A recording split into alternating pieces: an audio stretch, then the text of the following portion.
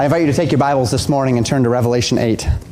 Continuing our walk through the book of the Revelation of Jesus Christ, it will not be long at this point before we actually divert for a few weeks, coming through the trumpet judgments today, and then we'll be hitting kind of a parenthetical as we would interpret it.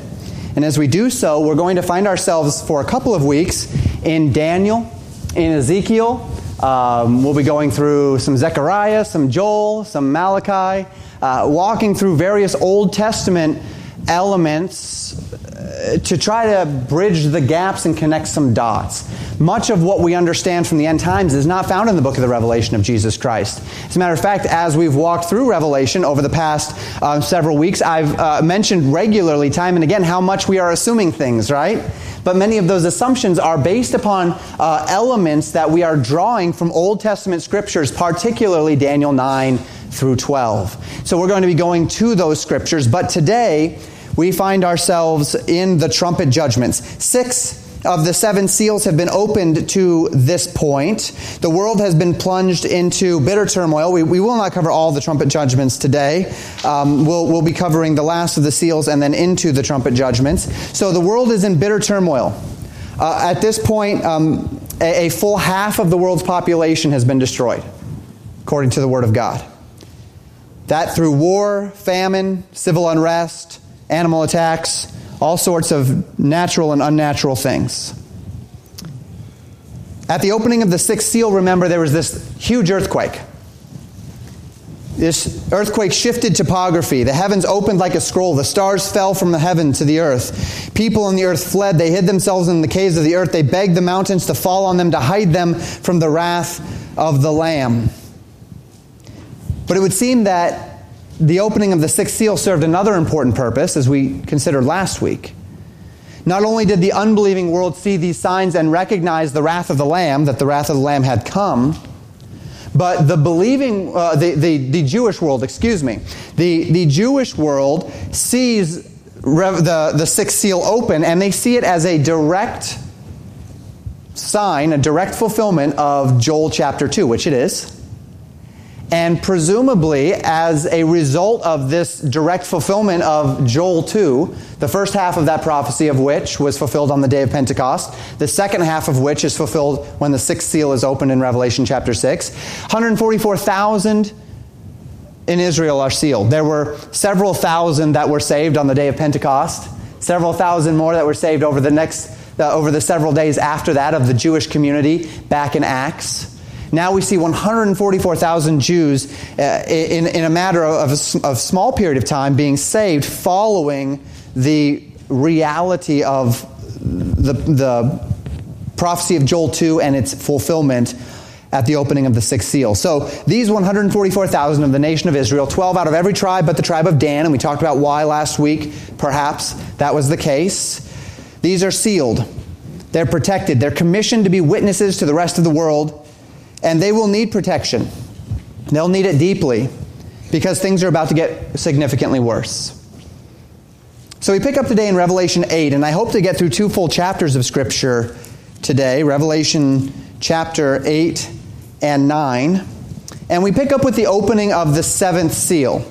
And let me remind you how this works again, or generally how it works.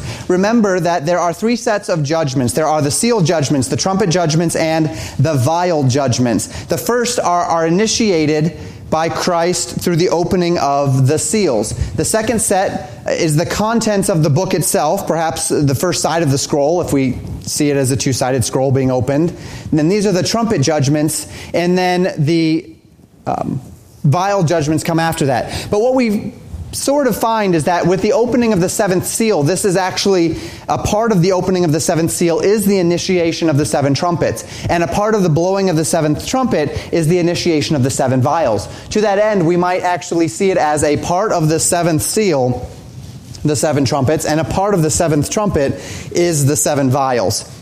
So that's kind of what we're looking at here as we step into the trumpet judgments. The seventh seal is opened, and this will initiate an activity of its own, but it will also bring about the seven trumpet judgments, of which we will read about in just a few minutes. So we read in Revelation chapter 8, verses 1 and 2, "And when he had opened the seventh seal, there was silence in heaven about the space of half an hour. And I saw the seven angels which stood before God, and to them were given seven trumpets." So you see how this works. There's silence in heaven, and there's a few other things that are going to take place here. But at the moment of the breaking of the seventh seal, which would officially loose the scroll and allow it to be opened, the seven angels are given these seven trumpets. So the Bible says that there was a moment of silence, as it were, a silence of 1/2 hour in the heavens at the opening of the seventh seal. We would likely understand this to simply be what we'd call the calm before the storm. As you would kind of see sometimes before a hurricane, or if you're in the eye of the hurricane, there's this tremendous calm, and then the storm really hits. That sort of an idea.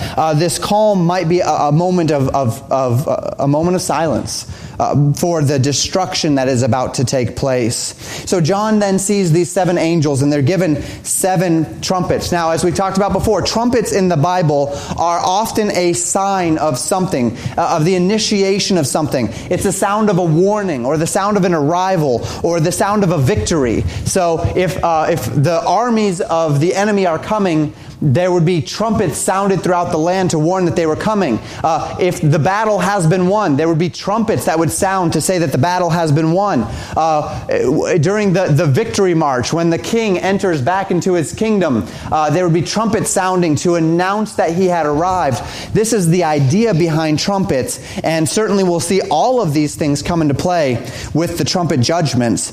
The idea of warning, the idea of the arrival of something, the idea certainly of a victory as well. But this is not the only set of angels that John sees, nor is the sounding of the trumpets the very next thing that takes place. Follow with me as we continue in verses 3 through 6. The Bible says, "And another angel came and stood at the altar, having the golden censer, and there was given unto him much incense, that he should offer it with the prayers of all the saints upon the golden altar which was before the throne. And the smoke of the incense which came with the prayers of the saints ascended up before God out of the angel's hand. And the angel took the censer and filled it with fire of the altar and cast it into the earth.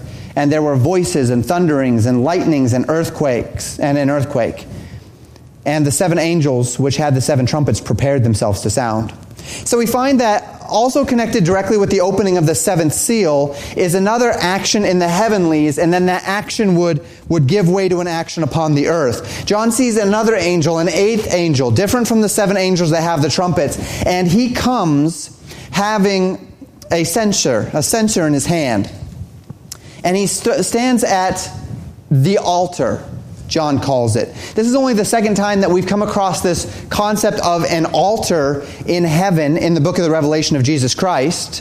It's not in any of John's descriptions of the throne room, as we saw him describe Jesus in Revelation chapter 1 and heaven and the throne room of heaven in Revelation 4 and following. We didn't see this. He described the throne. He described the emerald rainbow. He described the lightnings and the fires and the four beasts and the 24 elders and the angels. And he described the seven fires, which are the seven spirits of God. And he described the lamb that was slain. He described all these things, but what he didn't describe was an altar, which is kind of interesting. However, we know it's there, and this is certainly not the first time that we see an altar in the heavenlies. As a matter of fact, going all the way back to Isaiah, we can understand this concept of the altar. In Isaiah chapter 6, Isaiah is called. That's his great commissioning. And in this great commissioning, he sees the heavens open up, and he sees the Lord on the throne, and he sees the seraphim, and they're crying, "Holy, holy, holy." And he says that the posts of the doors shook at the voice of them that cried. And then he says he saw an angel take tongs and take a coal from off the altar in heaven and place it on his lips and effectively sanctify him for the work. Ezekiel saw a similar thing. So the concept of an altar in heaven is not at all unusual. In this instance, the Bible says that the angel stands at the altar and he has a golden censer in his hand. Now, censers are still used today in many liturgical denominations. It is a canister, as it were, and it's fitted to carry incense. Potent spices which, when lit, let off a very strong odor, some of them pleasant, some of them less than pleasant, depending on where you are and what the occasion happens to be. But it lets off this odor, the smoke of the incense as it comes through the censer. Now, the Bible says that the eighth angel was given one of these, and he was given much incense, and it was designated to be offered with the prayers of the saints upon the golden altar.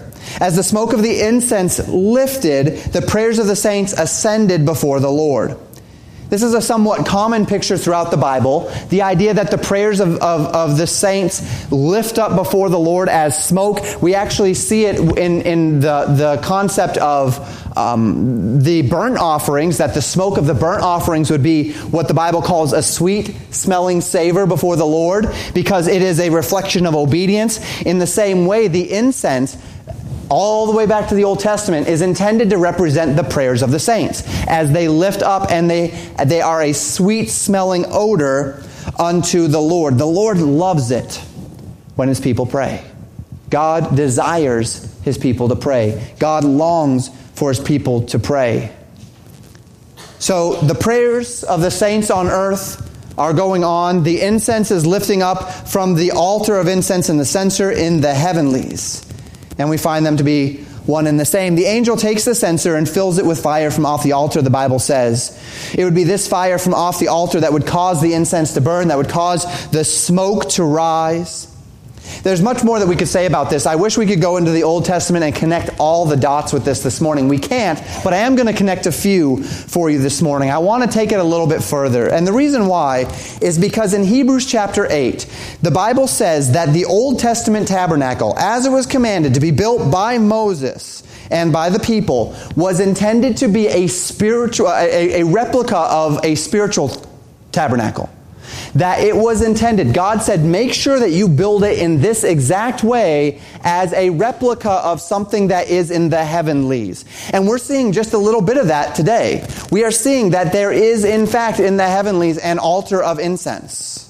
We are seeing that there is, in fact, in the heavenlies some of these same pieces of furniture that we would find in the tabernacle in the temple. Now, from an earthly perspective, the tabernacle began with the altar of the brazen altar of burnt offering. If you're looking at with me, we're going from right to left here, and that would be how, if we were looking on a map, you would see the temple, because it was always facing toward the east. And so from an earthly perspective, you'd start with the brazen altar. And on the brazen altar would be where the sacrifices were made, where sins were atoned, where these lambs would be slain, where the blood of the altar would pour forth, where the bodies of these lambs would be burnt, where the sins were atoned. Once the sins were atoned through the sacrifice of the priest, they would pass through the brazen laver, which was a washing basin whereby they would be cleansed. They would change their clothes. Of course, their clothes would have been all bloody and such from the sacrifice, right? It would have been quite a bloody mess with these sacrifices. They would wash themselves, they would cleanse themselves, they would purify themselves before going into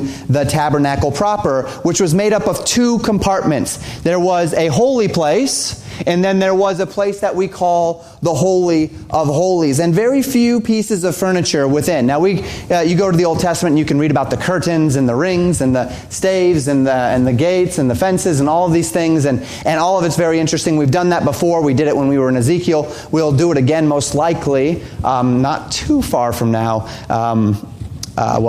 Relatively speaking. But we will get there at a point in the future as we start doing the Pentateuch, not too long. Genesis, Exodus, Leviticus, Numbers, Deuteronomy in the future. The priest would go in there, and within that first compartment, there would be a table of showbread, upon which would be 12 pieces of unleavened bread, showbread, that the priests were allowed to eat. And then on the other side, opposite of that, would be the golden lampstand. The golden lampstand, the candles in the golden lampstand were to be perpetually lit from fire from off the altar. They were to be dressed every day. They were to maintain that light, that there was always to be a perpetual light. These are representative. As a matter of fact, everything in the tabernacle represents Christ in one way, shape, or form. Going beyond that, there was this altar of incense. Now, I'm in an extreme minority here. In fact, I don't think I've ever found any commentator to agree with me on this, that the altar of incense was actually within the Holy of Holies, not on the outside, just in the holy place. And the reason why this is very difficult is because every day the priests were called to light the altar of incense and to pray unto the Lord. During the time of prayer, the altar of incense would be lit. How, if they can only walk into the Holy of Holies one day a year on the Day of Atonement, could they possibly light the altar of incense every day if it was within the Holy of Holies?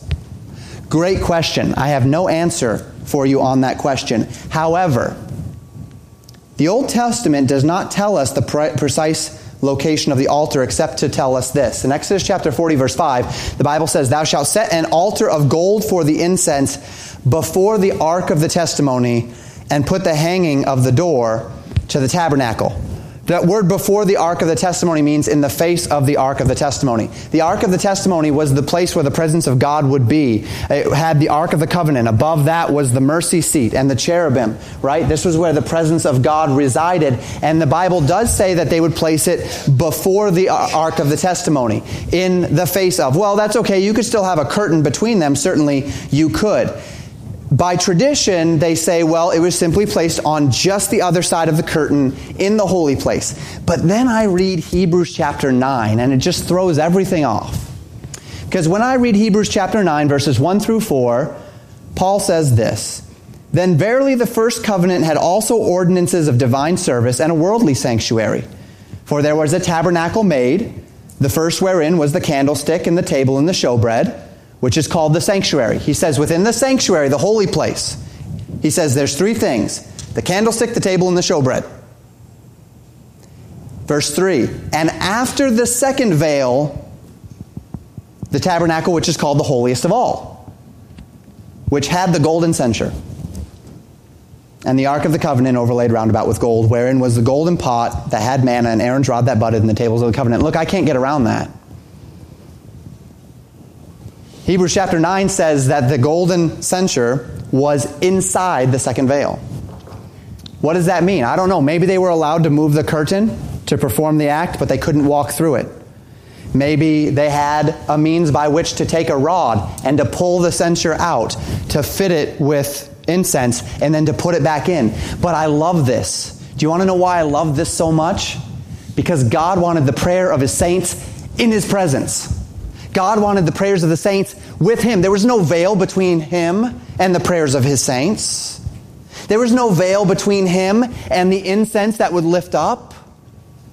And that's a picture of the heavenlies, where in the heavenlies there is an incense altar right in front of His eyes where the prayers of His saints come. Look, prayer is powerful. If you don't believe prayer is powerful, Revelation chapter 8 tells us that the prayers of the saints are right before the face of God. Hebrews chapter 9 tells us in relation to what Hebrews 8 said, which is that the heavenly tabernacle is a picture, or the earthly tabernacle is a picture of the heavenly. And Hebrews 9 says that the altar of incense was within the second veil, right before the presence of the Lord. This is a picture of prayer. This is the power of prayer. And so that's what we see here. Now, I don't want to get too distracted with the technicalities, but we believe the Bible is true. This is what the Bible says. So I'm going to believe it, even though I don't fully understand it. I'd love to talk about all of the things surrounding the tabernacle. I'd love to talk about the order of events as it relates to the tabernacle. I'd love to talk about the significance of the fire which lights the candles and which must be lit by the fires of the altar. So much so that when Aaron's two sons, Nadab and Abihu, tried to bring strange fire into the tabernacle and use strange fire to worship the Lord, they were destroyed. They were struck dead for offering this strange fire. I'd love to talk about what that teaches about grace, what that teaches about Christ, what that teaches about His all-sufficient offering. There's just no time today. But as it relates to Revelation, none of that is the point. The point is that as these horrible things are happening on the earth, we read last week about the 144,000 that are sealed. We read about the many that were martyred, many that were in the heavenlies who had been on earth and saying, "Lord, how long before you avenge us?" Right? We've read about these things. And the point is this, that as all of these things are happening on earth, the prayers of the saints are still lifting up to God. God has not abandoned them. God has not forgotten them. God has not forgotten those that are in the heavenlies. who have been martyred, who are waiting God's justice. God has not forgotten those on earth who are about to go through a terrible time and great suffering. God still hears the prayers of His saints. God is not ignorant of their cries. God has not turned a deaf ear to their pleas. God is still watching them with tender care. And may I remind you as well that that's today also. Sometimes it feels as though God is distant. At times that's because of us, right? We say, well, if we feel like God's far from us, it wasn't God that moved. But other times it's not sin. It's not that Isaiah idea, that Isaiah 59, 1 and 2 idea, that our sin has separated us between us and God, that our sins have hid His face from us, that He will not hear us. Sometimes it's just you're weary, you're tired, you're distracted, whatever it might be, and it's as if the heavens are glass, our brass, our stone, our something, and things are just bouncing. We're reminded that the prayers of the saints are before Him day and night in the altar in the heavenlies. We continue then, having seen this and knowing this, with the trumpet judgments. Chapter 8, verses 7 through 12, we read this. The first angel sounded, and there followed hail and fire mingled with blood, and they were cast upon the earth. They were cast upon the earth, and the third part of the trees were burnt up, and all the green grass was burnt up. And the second angel sounded, and as it were a great mountain burning with fire was cast into the sea, and a third part of the sea became blood. And the third part of the creatures which were in the sea and had life died. And a third part of the ships were destroyed. And the third angel sounded, and there fell a great star from heaven, burning as it were a lamp. And it fell upon the third part of the rivers and upon the fountains of waters. And the name of the star is called Wormwood. And the third part of the waters became wormwood, and many men died of the waters because they were made bitter.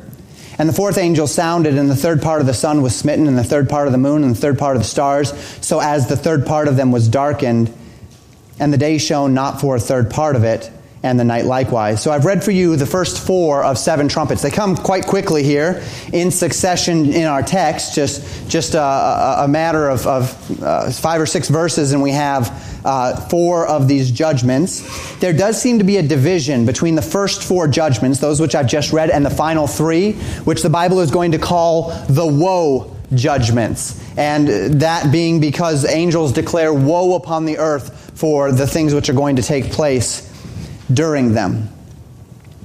When the first trumpet sounds, John sees, and this is similar to what we actually see of the plagues of Egypt back in the days of Moses, John sees hail and fire. Hail and fire fell in Exodus chapter 9, verse 24, in the days of Moses and the Exodus. The Bible says here, hail and fire mingled with blood is cast upon the earth.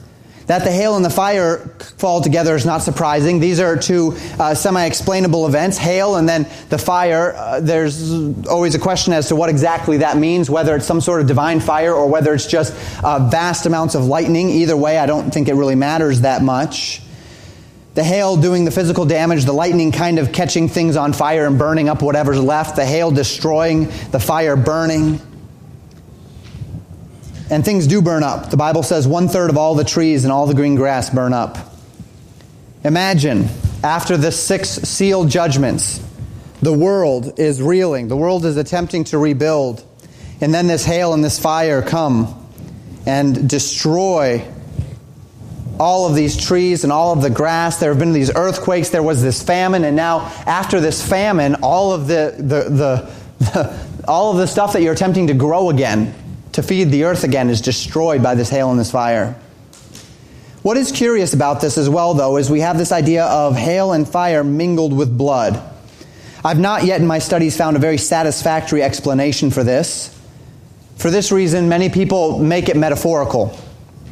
They say that the destruction spoken here is actually not real hail and fire mingled with blood, but instead it's a rift between, say, civil institutions and religious institutions. And one is hail and one is fire, and they're coming against each other, and that creates a great battle, and then there's blood.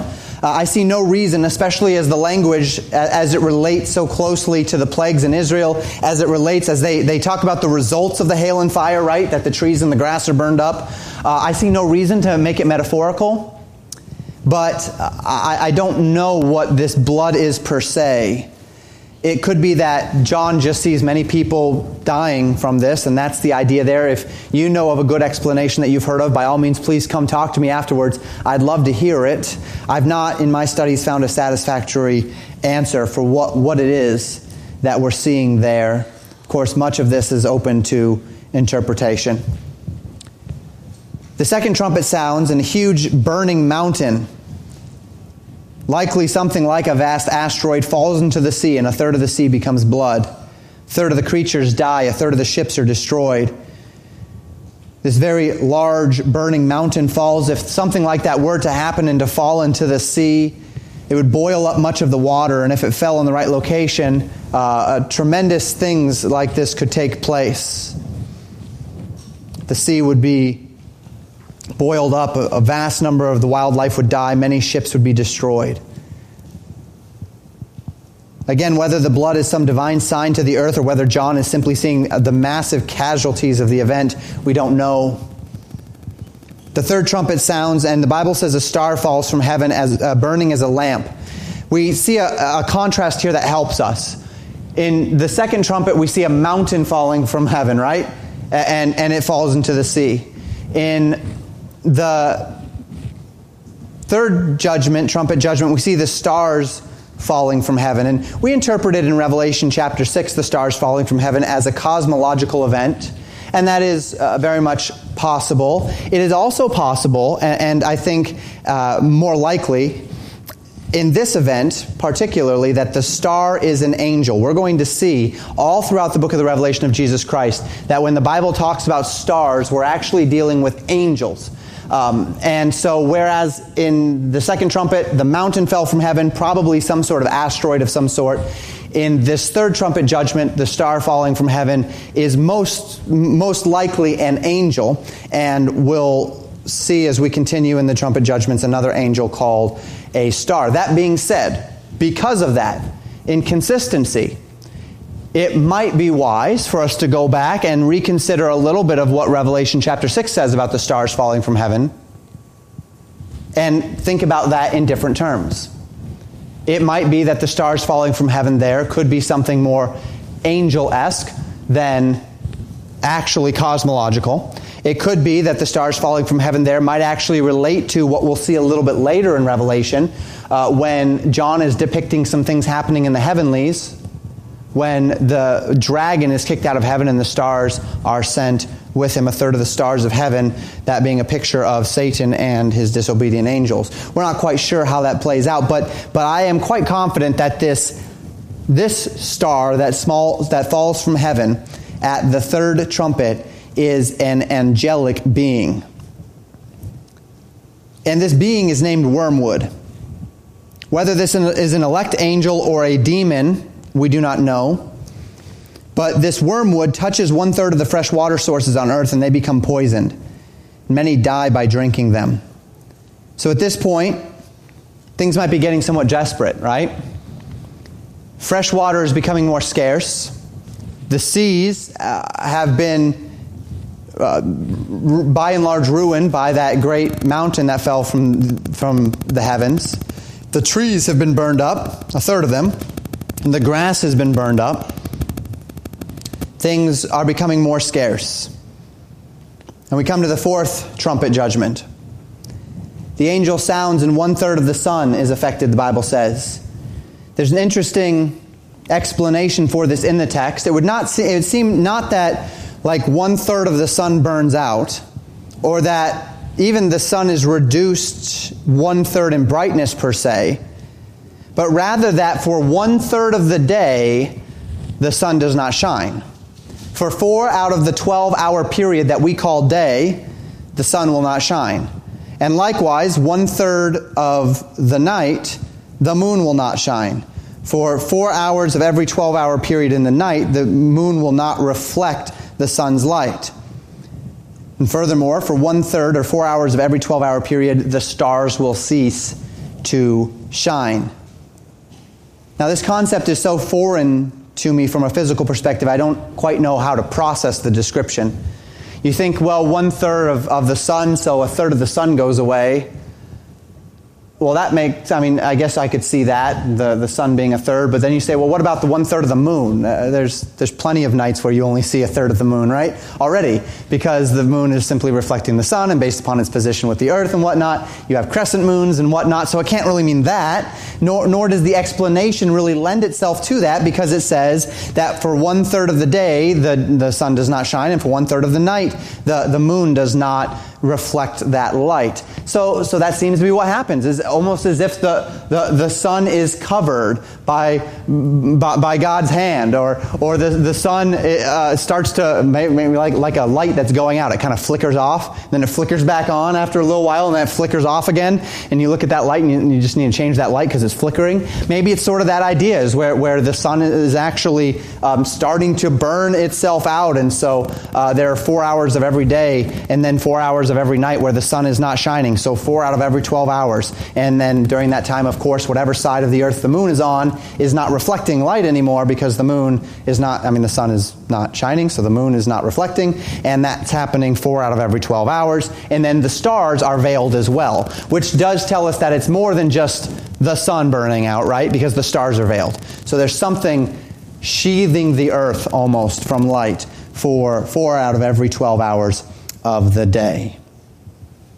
And that leads us to the final verse of chapter 8. This will bridge us into chapter 9. The Bible says this: "And I beheld and heard an angel fly through the midst of heaven, saying with a loud voice, Woe, woe, woe to the inhabitants of the earth by reason of the voices of the trumpet of the 3 angels which are yet to sound." So the angel says, if you think these first 4 were bad, you just wait. Woe to the earth for that which is coming next. 3 woes, 3 trumpets that are yet to sound. And we begin to read those in chapter 9, verses 1 through 5. The Bible says, "The 5th angel sounded, and I saw a star fall from heaven unto the earth, and to him was given the key to the bottomless pit. And he opened the bottomless pit, and there arose a smoke out of the pit, as the smoke of a great furnace. And the sun and the air were darkened by reason of the smoke of the pit. And there came out of the smoke locusts upon the earth, and unto them was given power as the scorpions of the earth have power. And it was commanded them that they should not hurt the grass of the earth, neither any green thing, neither any tree, but only those men which have not the seal of God in their foreheads. To them it was given that they should not kill, but that they should be tormented 5 months. And their torment was as the torment of a scorpion when he striketh a man." So we come into the first of what the angels call the woe judgments, the 5th trumpet.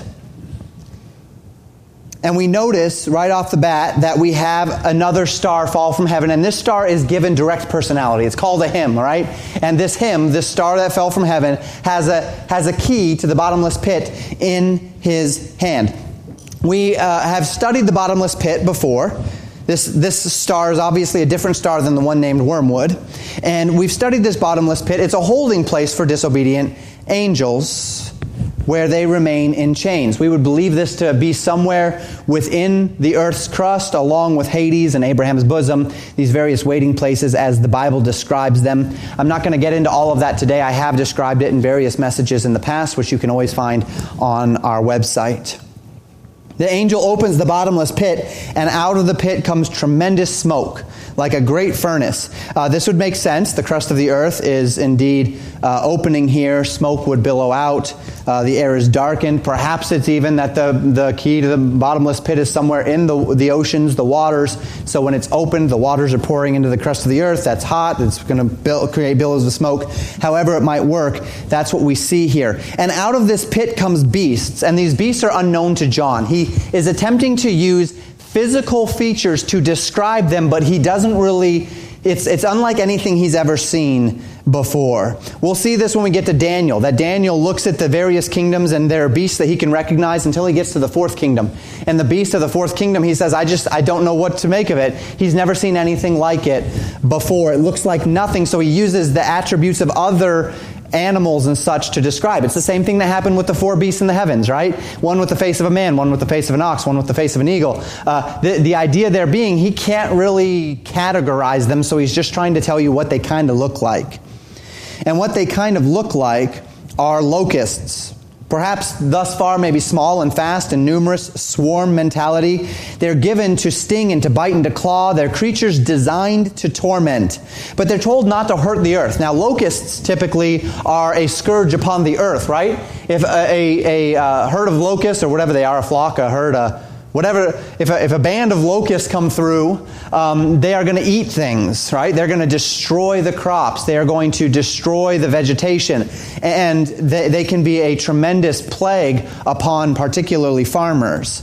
But these locusts are called not to eat the earth or hurt the earth, but rather to hurt the men of the earth. And not just the men of the earth, but only those that are not sealed. So very similar to what we remember back in the plagues of Egypt, where at some point God separated Israel from the Egyptians and the plagues only afflicted the Egyptians. So too here, at this point, the plagues are only afflicting those that are not sealed with the seal of God. Those who do not have the seal of God on their forehead. This would most certainly include the 144,000 at least. It might include many others, depending on how the sealing relates to salvation. We talked a little bit about that last week and gave our theories about that. So imagine a creature which acts like a locust, swarming, swift, but instead of devouring land, it torments men. And it was only torment. They're commanded explicitly not to kill men, but only to torment them, to bite them, to sting them in a way that was extremely painful, but that would not kill them, and that these creatures would be doing this for a full 5 months upon the earth. You might expect that the people of the earth are effectively kind of in house arrest. They don't want to go outside because these things are out there and they're tormenting, and they can't get away from them, and they find their way into cracks and crevices, and they are tormenting the earth. We continue in verses 6 through 12. And in those days shall men seek death and shall not find it, shall desire to die, and death shall flee from them. And the shapes of the locusts were like unto horses prepared unto battle. And on their heads were as it were crowns like gold, and their faces were as faces of men. And they had hair as the hair of women, and their teeth were as the teeth of lions. And they had breastplates as it were breastplates of iron. And the sound of their wings was as the sound of chariots of many horses running to battle. And they had tails like unto scorpions, and there were stings in their tails, and their power was to hurt men 5 months. And they had a king over them, which is the angel of the bottomless pit, whose name in Hebrew tongue is Abaddon, but in the Greek tongue his name is Apollyon. One woe is past, and behold, there come 2 woes more hereafter. So in these days men will want to die for torment they are under, but there will be some sort of divine incapacity for them to die. Again, we don't know what this means, but they'll want to die but will not find the means by which to die. Like someone actually being tortured, who, if their torturer doesn't help them along, if their torturer does the job correctly, make sure that they get the maximum amount of pain while simultaneously keeping them from dying. That's kind of the idea here. The earth is going to be tortured for 5 months. They're going to be brought to the cusp of death and pain, but they're not going to be allowed to die. 5 months will this period be. And then John describes these beasts. He says they look like horses. They have golden heads of some sort, like crowns on their heads. They have humanoid faces in some way, shape, or form. Maybe that just means they have eyes and a mouth, kind of like... We don't know. We don't know what it means. We don't know what he's looking at here. I'm sure that they'll know it when they see it. They have long hair or fur, like women's hair, so it's long and kind of flowing. Sharp teeth proportional to their body size, in the same proportion, we might say, as a lion's teeth to his head size and body size. Tails like scorpions with which they sting men. Their flight together is loud. I mean, that's already kind of the way it is with locusts. You can hear them because of the beating of so many wings, and that's sort of an idea, except in this case it sounds like chariots. And if you've ever seen a documentary or whatnot on horses running in chariots, it shakes the earth. Shakes the earth. And they had a leader, the Bible says, an angel of the bottomless pit. One presumably locked in there for who knows how long. His Hebrew name is Abaddon. In Greek, he's called Apollyon. Both of those names mean the same thing. The word means destroyer. He's the destroyer. And he is the king over these locusts, the king of the bottomless pit. One woe is past, and the next begins. Verses 13 through 19. And the sixth angel sounded, and I heard a voice from the four horns of the golden altar which is before God, saying to the sixth angel which had the trumpet, Loose the four angels which are bound in the great river Euphrates. And the four angels were loosed, which were prepared for an hour, and a day, and a month, and a year, for to slay the third part of men. And the number of the army of the horsemen were 200,000, and I heard the number of them. Thus I saw the horses in the vision, and them that sat upon them, having breastplates of fire, and of jacinth, and of brimstone. And the heads of the horses were as the heads of lions, and out of their mouths issued fire and smoke and brimstone. By these three were the third part of men killed, by fire and by smoke and by brimstone, which issued out of their mouths. For their power is in their mouth and in their tails. For their tails were like unto serpents, and had heads, and with them they do hurt. So the sounding of the sixth trumpet, the second woe, John hears a voice from the altar before God, saying to the angel which had the sixth trumpet, to loose the four angels which were bound in the great river Euphrates. The Euphrates is recorded as being in existence since before the flood of Noah's day. It's an ancient landmark which has cradled some of the most glorious and grand civilizations that the world history has ever known. The text tells us that the angels had been bound somewhere in the river. We have very little information to go off of as to what this means. Perhaps they'd been bound since the days of Noah. These entities are then released. They're released, the text says, at a specific hour and day and month and year. So there's some event to which their release will correspond. Some event that is ordained, that when it is, they're released. Maybe many theorize that release is at the midpoint of the tribulation. That's why some theorize that this is around the midpoint of the tribulation. That's another point that they point to. Maybe this is the midpoint. Maybe at the moment that Antichrist places himself on the throne in the temple, and he proclaims himself to be God, and the abomination of desolation takes place, perhaps it is at that point that these four angels are loosed. That's the day and the moment and the hour. We don't know, just speculation. But their purpose is to slay another third of men. They have an army with them, and the Bible describes them as having 200 million in number in this army. Armored on horses, terrifying. They kill with fire that proceeds out of their mouths. Their tails have heads on them. So some two-headed creature of some sort. Both heads spewing fire. A quarter of the earth's population destroyed by the sixth seal. Another third of the earth's population destroyed by these angels. And we find that half of the earth's population is gone. And thus we understand the reality of Jesus' words in Matthew 21 and 22.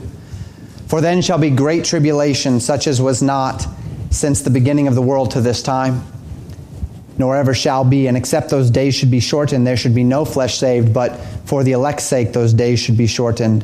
All of humanity would be wiped out if not for God's mercy, and God's mercy for the sake of those who are elect. And this brings us to our final consideration for today, the final two verses of chapter 9. And the rest of the men which were not killed by these plagues yet repented not of the works of their hands, that they should not worship devils and idols of gold and silver and brass and stone and of wood, which neither can see nor hear nor walk. Neither repented they of the murders, nor of the sorceries, nor of the fornication of their thefts. Half of the world's population is dead. There is no question that the source of this destruction is divine. But those who do not repent because they refuse to repent.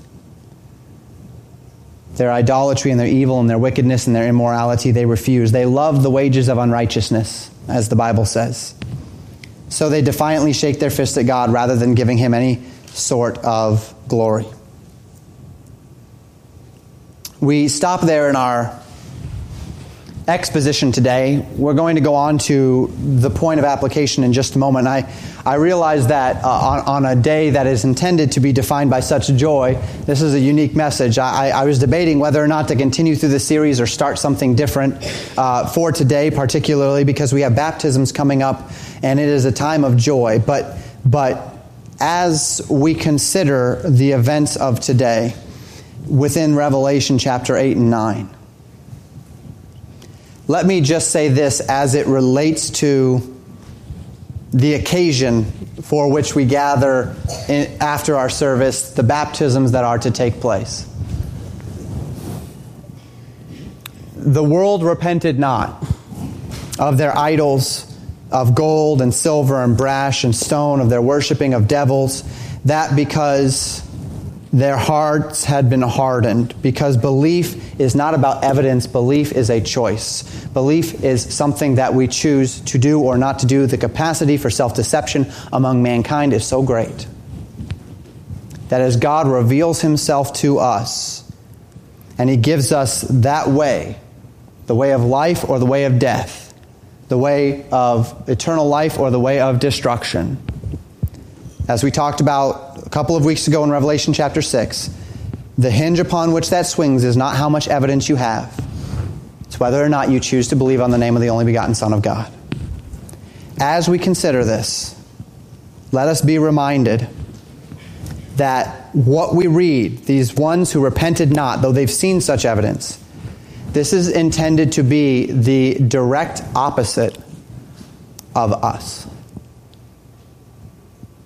If you have accepted Jesus Christ as your Savior, this is not you. This is everything that you are not. The worshiping of devils and of idols, of gold and of silver and of brass and of stone, the murders and the sorceries and the fornications and the thefts, the following, as we talked about in Sunday school this morning, our God being our bellies, right? The idea being following after our lusts, living for the things of this life. Look, this life is going to burn up. The things of this world are going to burn up. The very essence of what it means to be a believer, the very essence of those who are coming forward today to get baptized, to say, I am buried with him by baptism into death. I am raised to walk in newness of life. The essence of that newness of life is the opposite of this. That these men and women have come to the point in their lives where they say, Christ is worth more than this life. I believe it. I believe the gospel of Jesus Christ. I believe that Jesus is the way, the truth, and the life, and no man cometh unto the Father but by him. And because of that, I am going to reckon myself, as the Bible reckons me, dead indeed to sin and alive unto Christ. And how different is that from the world around us? Look, the people of Revelation chapter 9, verses 20 and 21 are not actually any different than the people that are around us today. The same unbelief exists, but how different is the believer in Jesus Christ? Not because of you. I'm not patting you on the back for accepting Christ as your Savior. I'm patting Christ on the back for saving us. Because of what Jesus Christ has done for us, because you know, if you've accepted Christ as your Savior, that old things are passed away, that all things are become new, and that there is something different to be had. And that's how we live. That's what it means to be a Christian, a little Christ. To live a life of distinction, not among our peers. We don't look around at others and say, am I doing better than him? Am I doing better than her? To live a life of distinction as before the Lord. I hope that that's you this morning as a believer. I hope that that's what it means to you. I hope that you are following Christ. Our second point, which was going to be and is the direct point this morning as far as we're concerned, is to go back to this concept of prayer. As we apply, when you study the Bible, you always want to start by understanding it. You walk through it. You understand what the words mean. You understand what it means in context. You learn. But then don't forget to take it and apply it to your life. What can I draw out of the Word of God that God wants me to learn of Himself? What does it mean about God? What does it mean about me? What can I take from it? And what we can take from this morning, manifold, but the one I am drawing your attention to this morning is prayer. We talked about it briefly. We talked about the altar of incense before the throne of God. May I just remind you what the Bible tells us about prayer this morning? Jesus says in Matthew 7, verses 7 through 11, "Ask and it shall be given you. Seek and ye shall find. Knock and it shall be opened unto you. For everyone that asketh receiveth, and he that seeketh findeth, and to him that knocketh it shall be opened. Or what man is there of you whom if his son ask bread, will he give him a stone? Or if he ask fish, will he give him a serpent? If ye then being evil know how to give good gifts unto your children, how much more shall your Father which is in heaven give good things to them that ask him? The promises of the Word of God in regard to prayer are vast. Through prayer, we know the will of God. Through prayer, we have the desires of our heart. Through prayer, we have our needs met. Through prayer, we can see spiritual and material changes affected in both the seen and the unseen world. The Word of God is filled with these promises, which we must, if we believe the Bible, believe as well. It is true. Can it possibly be true that God is desiring, aching to bless me, to show me His will, to provide for my needs? Can that be true? Jesus says it's true. Is it possibly true that God, as a loving Father, delights in giving good things to them that ask Him? The Bible says it's true. Not only can it be true, but it must be true. And here's our confidence when we know this to be true. That when we ask, if we don't receive, there's a reason. Like a child who petitions his father for something good, believing, trusting, and knowing that his father's love toward him is great, and knowing that his father's heart is to bless him, and knowing that his father's heart can be moved by his petitions, then I know that when I ask, I can expect God to want to bless me. And so, if the thing does not come to pass, this one thing I know, that either there's a reason why God cannot bless me, sin, rebellion, selfishness, grieving, or quenching the Spirit of God, or the thing which I'm asking is not actually the thing that is in my best interest. Look, my children come up and ask me for things all day, every day. They ask me for treats. They ask me for this. They ask me for that. Can we go here? Can we do this thing? Can I have that thing? Can I have another cookie? Can we have more ice cream? Can we have this for lunch? Can we have that for dinner? And with each request, they come with a confidence that their Father loves them and desires to bless them. But there are more things in my mind than just giving my children what they want. There's doing what's best for my children. And if my children have been royal terrors all day, I cannot then sit them down and give them a bunch of treats. Because what am I doing? I'm confirming them in their poor behavior. And so my children say, may I have something? And I say, I would love to give you that, but I can't because of your actions. Or it may be that my children come to me and say, may I please have this treat? And I say, I think, in the fatherly way, meal in 30 minutes. Don't want to ruin dinner. Need them to eat their vegetables. It's very important that they eat those first. So I tell them no. Not because I don't love them, not because I don't want what's best for them, but because I have the priorities that are best for them in place. And because I know what's best for them, I have to do what's best for them, even if it's not what they think they want. And if my children understand this concept and love me, then what they'll do is they'll say, I asked for it, Dad said no, thank you, Dad, for doing what's best for me. Even if that means no to what I asked of you. Because it's not what's best for me if you didn't give it to me. What a tremendous confidence this is then. That when I lay something before the Lord, and I'm asking for His wisdom, that if I do not receive it, well, of course, the first thing I do is I check my heart. Is there something between me and God?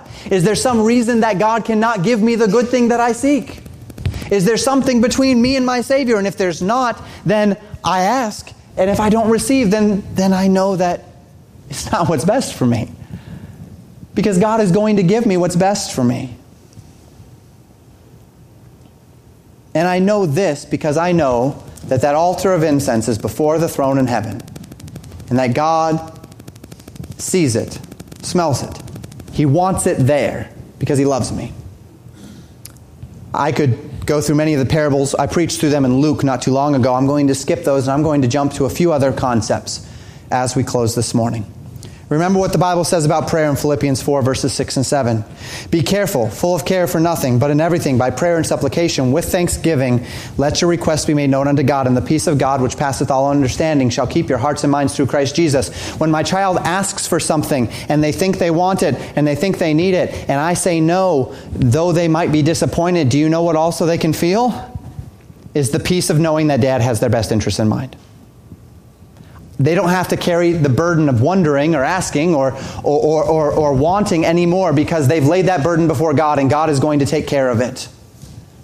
God has heard it. God knows it. I don't have to be full of cares, because my Lord knows what I'm asking. Are you praying but not finding peace today?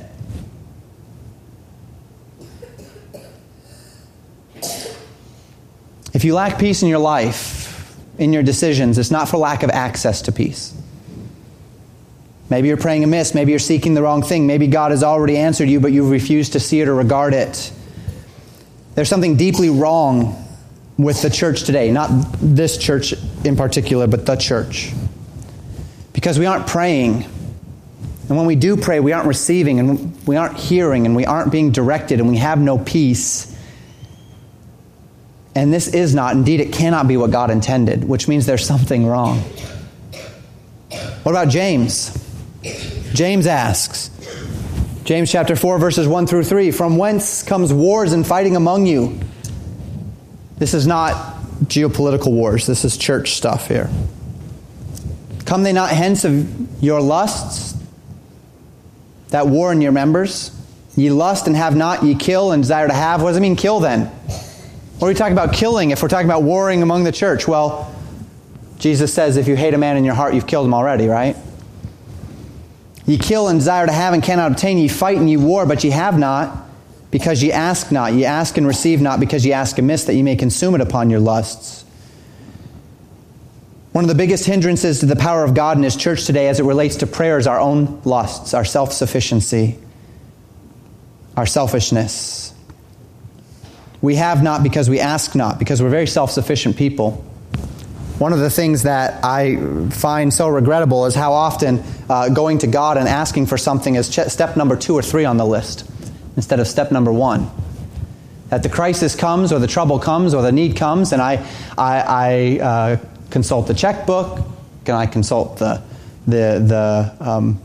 authorities that be.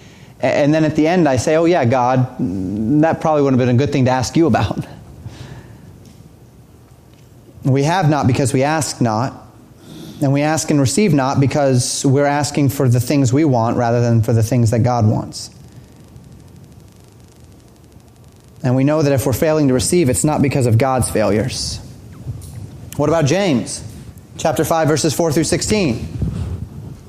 Is any sick among you? Let him call for the elders of the church, and let them pray over him, anointing him with oil in the name of the Lord. And the prayer of faith shall save the sick, and the Lord shall raise him up. And if he have committed sins, they shall be forgiven him. Confess your faults one to another, and pray one for another, that ye may be healed. The effectual fervent prayer of a righteous man availeth much. Maybe we've forgotten the power of prayer. How prayer can and has raised people up from ailments, physical and spiritual. Maybe we've forgotten the power of a clean conscience, the ability of the body to intercede for one another unto great spiritual effect. Why do we leave so much up to chance when the fragrance of our prayers lifts up moment by moment, 24 hours a day to the God of the universe, when the altar of incense is before His throne? Why do we leave so much up to chance when we have a God that delights to hear our prayers, when they are a sweet fragrance to Him, a God that delights to answer our prayers as a loving Father? How about 1 John 5, verses 14 and 15? And this is the confidence that we have in Him, that if we ask anything according to His will, He heareth us. And if we know that He hear us, whatsoever we ask, we know that we have the petitions that we desire of Him.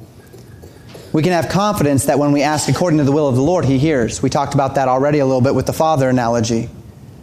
And if He hears us, we know that we have the things we ask of Him. Well, I thought I was praying to find God's will. What do you mean praying in God's will? Well, yeah. Sometimes prayer is a process. Sometimes my children's petitions are a process.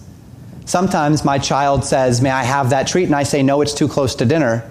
And then the child asks again in a week, may I have that treat? And I say, no, it's too close to dinner. And so my children start looking at a clock. And they say, all right, I asked once 30 minutes before dinner and it was too close to dinner. I asked 45 minutes before dinner and it was too close to dinner. I asked an hour before dinner and it was too close to dinner. But I asked 2 hours before dinner and Dad said yes. So now they've learned something about their Father, and they can take that into their future petitions to get the things that they want. So they know no sense asking 30 minutes before dinner for something, for a treat. If I want a treat, it better be well before dinner, or I can wait until after dinner. You'll start learning about the Father, right?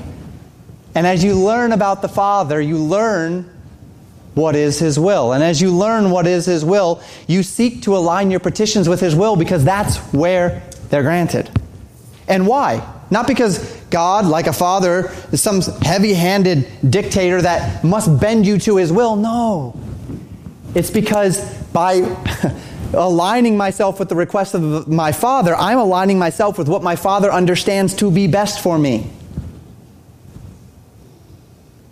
He's taking care of me. I've already able to trust that point. And now I seek to align myself with the care that He has for me to receive the petitions of my heart. And this is the blessedness of a life in Christ. Do you live this way? Do you have this confidence? Is the peace of God yours? I know we've gone a little bit around the horn this morning. Talked about prayer, then we talked about horrible destruction, now we're back on prayer. Sorry if that was a little distracting. But focus with me. Is this blessedness yours? Because if you've accepted Jesus Christ as your Savior, you have access to it. The altar of incense is before the throne. The prayers of His saints lift up from it. If you are one of His saints, then those prayers are lifting up before Him. We studied this week the trumpets through the fifth, the first woe, partially into the sixth, the second woe.